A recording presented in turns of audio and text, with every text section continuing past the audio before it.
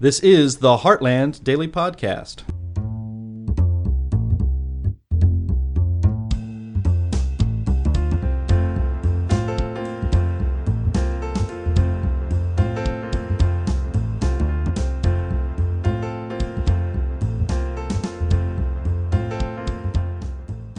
Hello and welcome to the Heartland Institute's Daily Podcast. I'm Sterling Burnett, Director of the Arthur B. Robinson Center on Climate and Environmental Policy. I was at a meeting hosted by the Institute for Policy Innovation in Dallas that they run each month, and I ran into my old colleague, indeed supervisor, Dr. Merrill Mathews, Jr., resident scholar with IPI who also serves as a policy advisor to the Heartland Institute. Although he and I didn't find time to catch up, among the materials provided to those in attendance was a recent article he wrote that ran in The Hill, discussing the impact of third-party candidates on national elections. Although this is outside the usual scope of my podcast topics, I thought it interesting and important, and so I asked Merrill to come on the show. Merrill, thanks for being with us. Thank you for having me, Sterling. So, Merrill, before we jump into the topic of the impact of third-party candidates historically and what the impact might be in this election, for our listeners who may not be familiar with you, please tell us a little bit about yourself and your background and how you came to work on public policy and at the Institute for Policy Innovation and what it is. Well, I went through college thinking I probably would end up being a professor somewhere. So my undergraduate's in economics, my master's is in theology, and my PhD is in humanities. And I started teaching philosophy for a while, much like you were engaged in philosophy. But in my doing my internship for my PhD, most of my fellow students did teaching assistantships. I did a stint at a think tank called the National Center for Policy Analysis, which was just up and running. That was back in 1983. And when I went there, they had me working on healthcare issues, Medicare especially. Did that stint, went back, finished up the PhD, and I got a call in the early 90s saying, "What are you doing? Why don't you come run our Center for Health Policy Studies at the National Center for Policy Analysis?" So in 1992, I started in the think tank world, and I've been there ever since. So it wasn't, I thought I would be teaching philosophy or humanities. I ended up being in public policy, working on a range of different public policy issues. And since that time, I left the NCPA at one point and have been with the Institute for Policy Innovation for now 23 years. And what is the Institute for Policy Innovation? Well, we were a think tank started by Dick Armey in 1987, and when he became a majority leader of the House of Representatives in 1995, he severed his ties with the organization because he's in leadership now, and he doesn't want to sort of have an overflow on the think tank. So he's not really been around for, I guess, 30 years now for us, nearly 30 years. So we've continued, but we've followed in his vision of limited government, low taxes, minimal regulations, essentially a free market approach, and we tend to focus primarily on economic issues at the think tank. I write a weekly column for The Hill.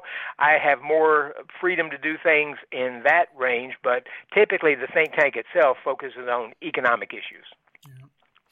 Well, speaking of The Hill, Merrill, you had an article recently, and it brought something to mind. So this country's nearing 250 years old, yet in your article, you only cite 4 presidential elections when third parties had an impact, all in the 20th or 21st century. So why do you think that is?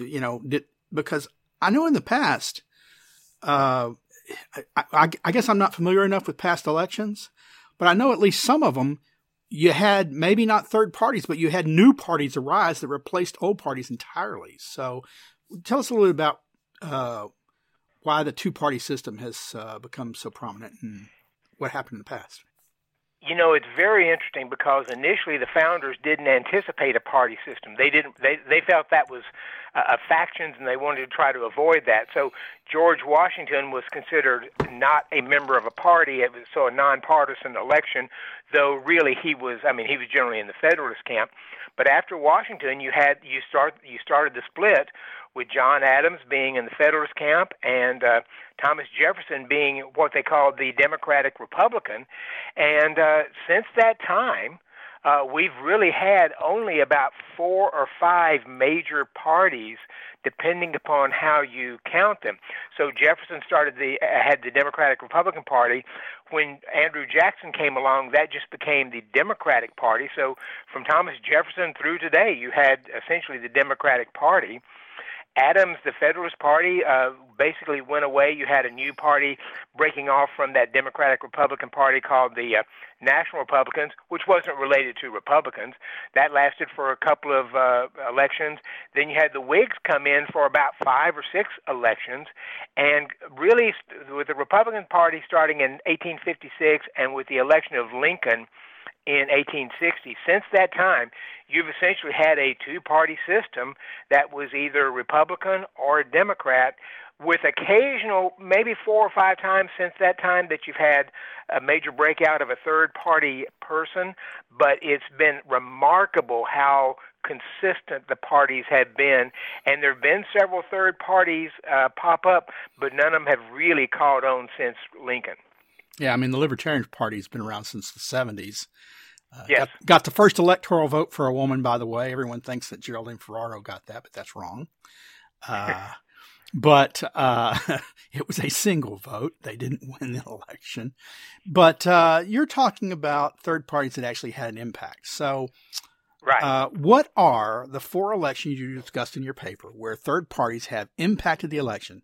Describe how or why the third party candidate rose and what impact they had, if you could, please. Okay.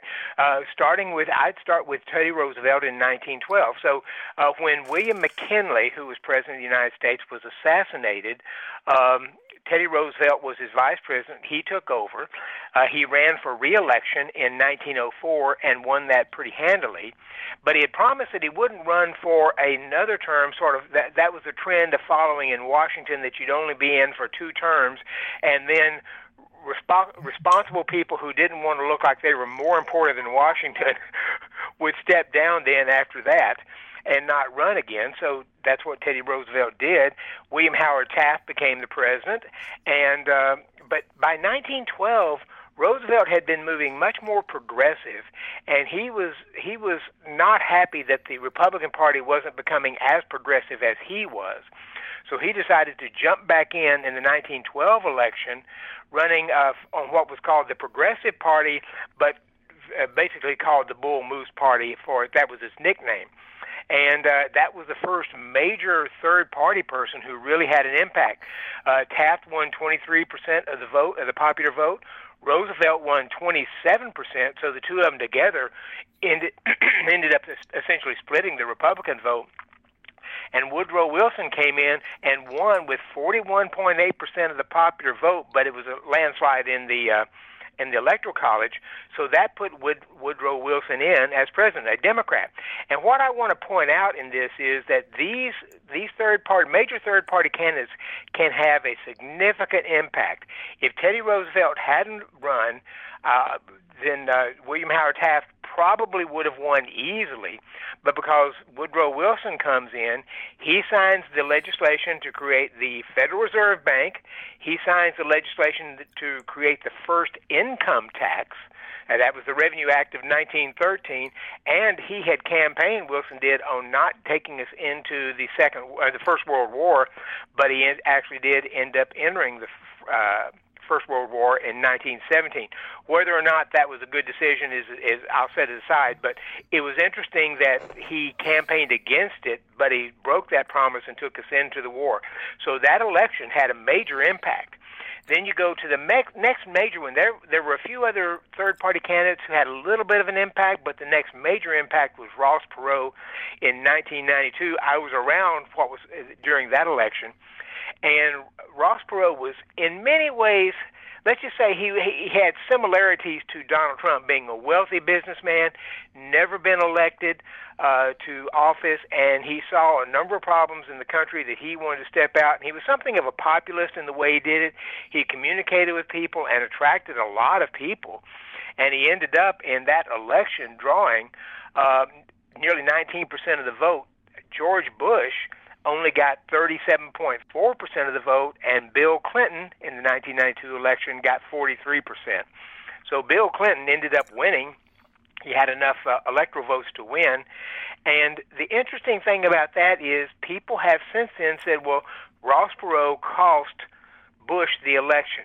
Maybe. It's hard to know. Michael Barone, political analyst, major political analyst, looked at the exit polls and said, when you look at them, roughly a portion of the people said they would have voted for, if Ross Perot hadn't been in, they would have voted for Bush. The other part said they would, basically an equal number said they'd vote for Bill Clinton, and part of them said we'd have just stayed home. So we really don't know, but that ended up putting Bill Clinton in the White House and changing the trajectory of things, in part because there was such a reaction to Bill Clinton, and especially Bill Clinton's health care legislation, what we called Hillary Care at the time, that Republicans took control of the House and Senate in 1995 for the first time in decades. And then you had Ralph Nader come in 2000.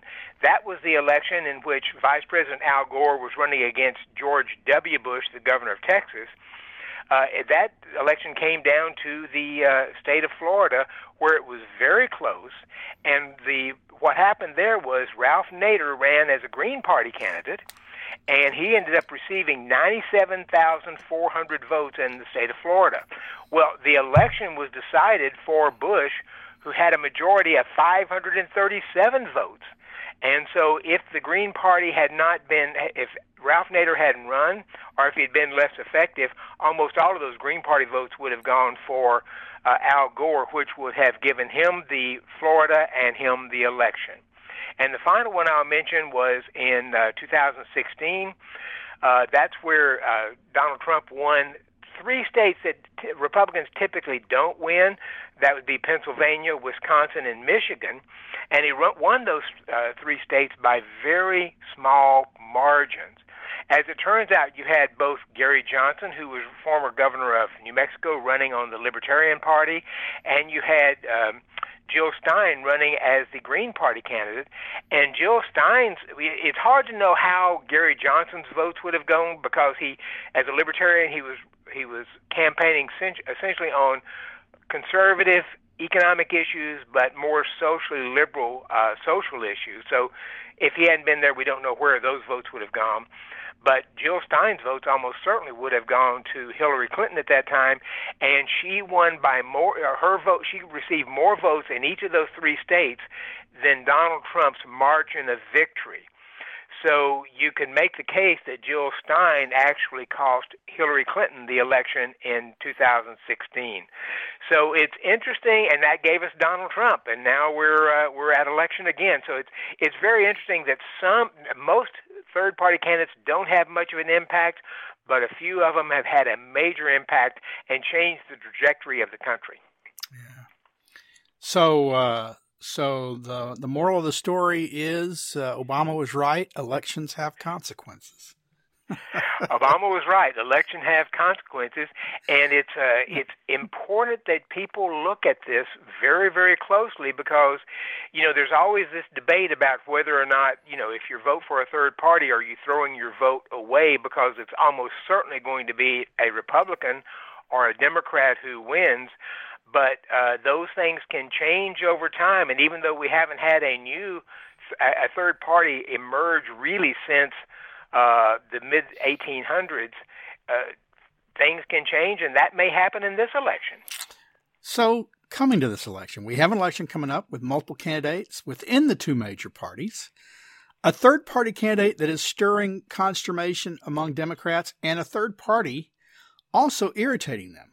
That part, so the Cornell West, yes. Cornell West is running, and that's made some people mad. But then there's another party that may arise that people have been talking about, that the Democrats are saying, please don't do this, please don't do this. I forget what the name of that party is. It's called. They're going by the name the No Labels Party. No Labels essentially Party. Trying to say, we're nonpartisan. We are either nonpartisan or bipartisan, however you want to see it. Right. But they want to say we're not one of the other two parties. And so, yes, that has caused some real consternation, especially among Democrats, because with the No Labels Party, they've had several meetings. They've had some major political figures show up, including Joe Manchin, Democratic senator of West Virginia. I think Governor Sununu of New Hampshire went there as well. He would be on the Republican side, and they're looking at the slate of candidates that we have out there. Former prominent senators and congressmen, Joe Lieberman. Yes. And who's the Republican? Joe Lieberman and the Republican also are part of this. And so the Democrats don't want them in because they say that their argument is that will elect Donald Trump. So we'll see. We don't even know if Trump's going to get the nod.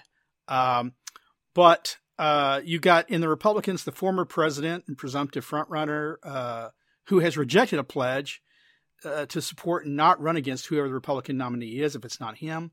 So what are your thoughts on this election? Do you think these third parties are a threat this time, and in what way? Well, we don't. I'm asking you to do a bit of handicapping here. Right. We don't know for sure if No Labels will put a person up. If it looks like, and essentially I think their position is if the choice is between Joe Biden and Donald Trump, they will likely try to run a third-party ticket. They'll have to because elections are run by the states, they'll have to make sure they can get on the state ballots in every state. That's not an easy task. It can be done. The Libertarian Party and the Green Party have been able to do that, but it's not an easy task when you're starting out. So if it is Biden and Trump, there are so many variables and unknowns in this. You've got 4 different prosecutions going on against Donald Trump. The one that recently came down from Georgia would be a state criminal charge. And the interesting thing about that is most of what Donald Trump most of the threats against Donald Trump are at federal charges. If he were to win the presidency, he may be able, it's still a constitutional question, he might be able to pardon himself. If there's arguments on both sides of that.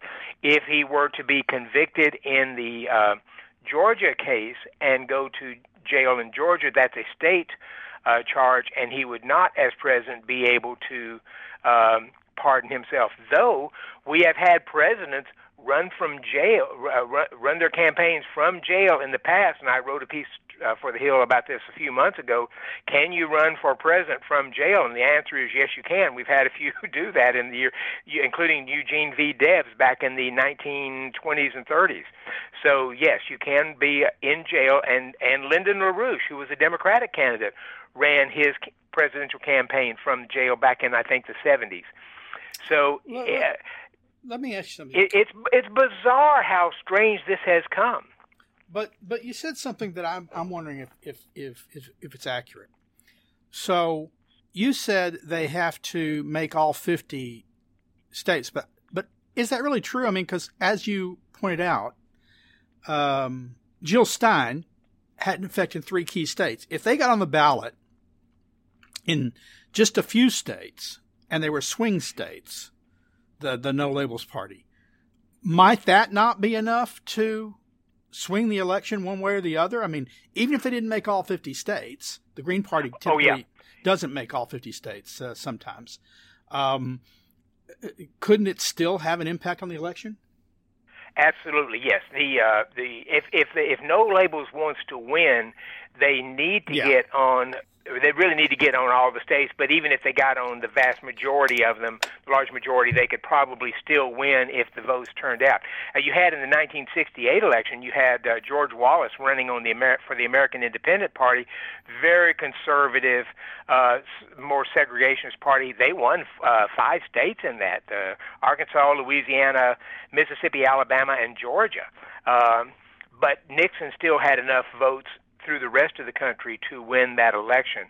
So if a third party candidate, if a serious third-party attempt is made in 2024, and it is Biden versus Donald Trump, my guess is that Donald Trump could end up winning. In fact, I would argue that's probably the only way he can win a presidential election is to have Biden's vote, which is he's not popular. People vote for him mostly because he's not Donald Trump. Right. If he had a serious third party challenge on that, that's why Democrats, I think, are justified in worrying that a solid third party attempt in that would give Donald Trump the election if he were the Republican nominee. So it's really a mess right now, and who knows how this goes. And I think it's still possible that that both Joe Biden not run because of a health issue or something else that comes up, and Donald Trump may not because of his legal issues, or Republicans may turn around and end up nominating somebody else, but it doesn't look like that right now. And incidentally, because of Joe Biden's health issues, and because Donald Trump, even if he were to win, could end up perhaps being convicted in Georgia and having to go to jail, the notion of who is your vice presidential candidate is more important in this coming 2024 election than we've ever seen it, because it's highly possible that the vice president, whether it's the Democrat or the Republican, could end up finishing the term. Wow, a lot to think about and consider.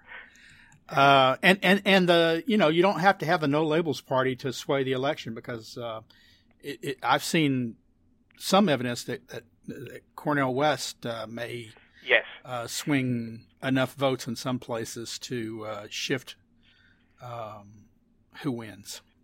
The Green Party arguably cost Hillary Clinton the election in 2016, and arguably cost Al Gore the election in 2000. So yes, the Green Party can siphon enough, just in itself, can siphon enough votes off the Democratic candidate to cost the Democrats the election. And Joe Biden has been running as a very progressive candidate, so it's hard to know whether or not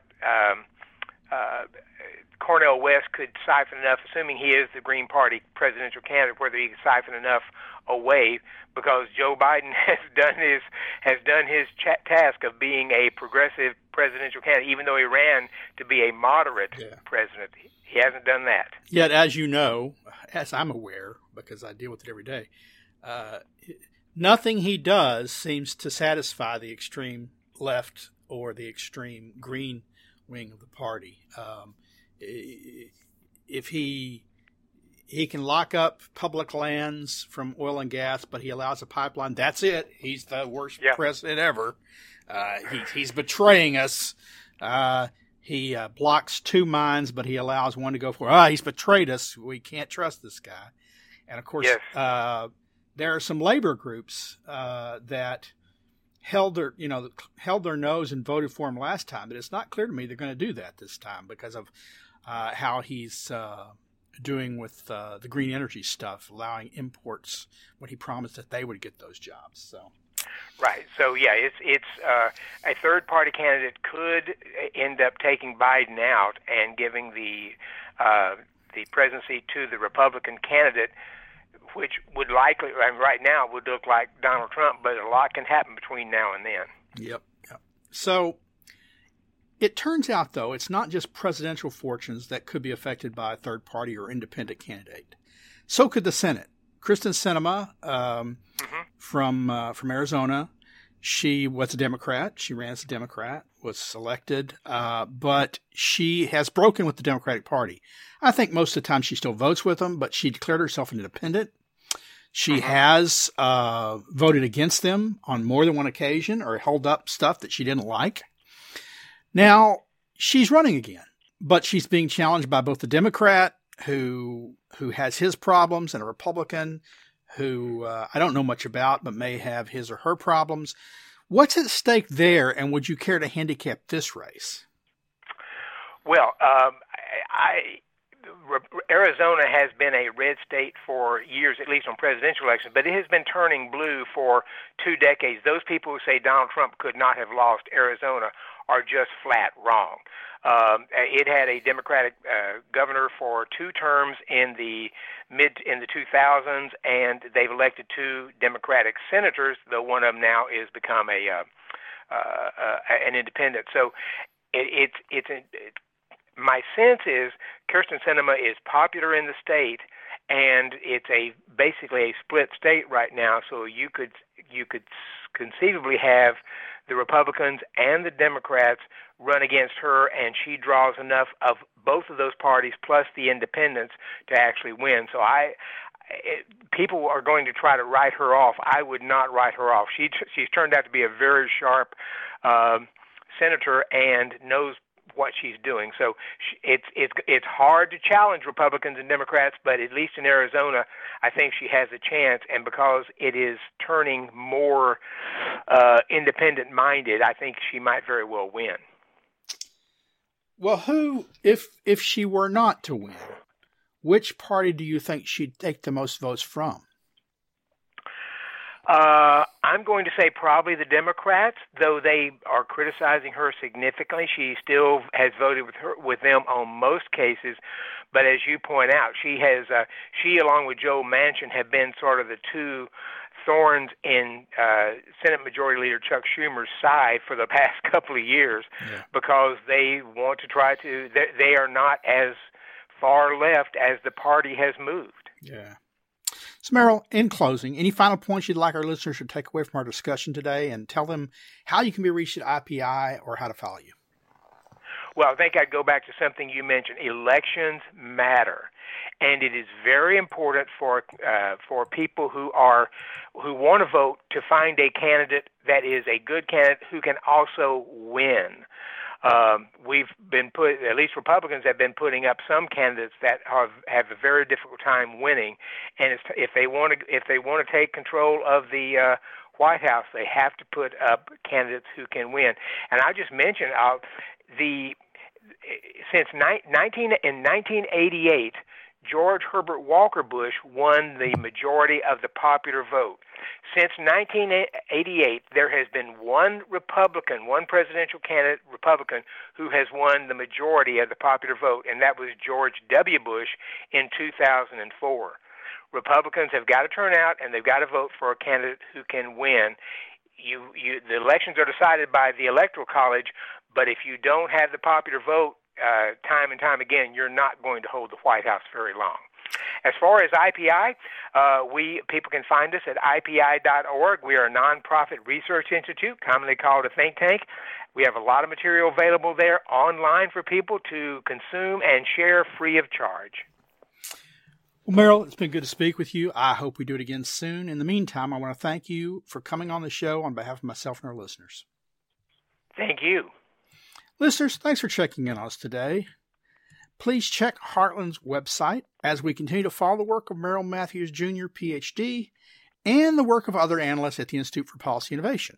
Please also continue to follow us as we track the progress of energy and environmental laws and regulations that affect you. Also, if you're not already receiving these podcasts daily on your favorite device, go to iTunes and subscribe. And when you have the time, please rate our podcast on iTunes so you can help us expand the reach of free market ideas.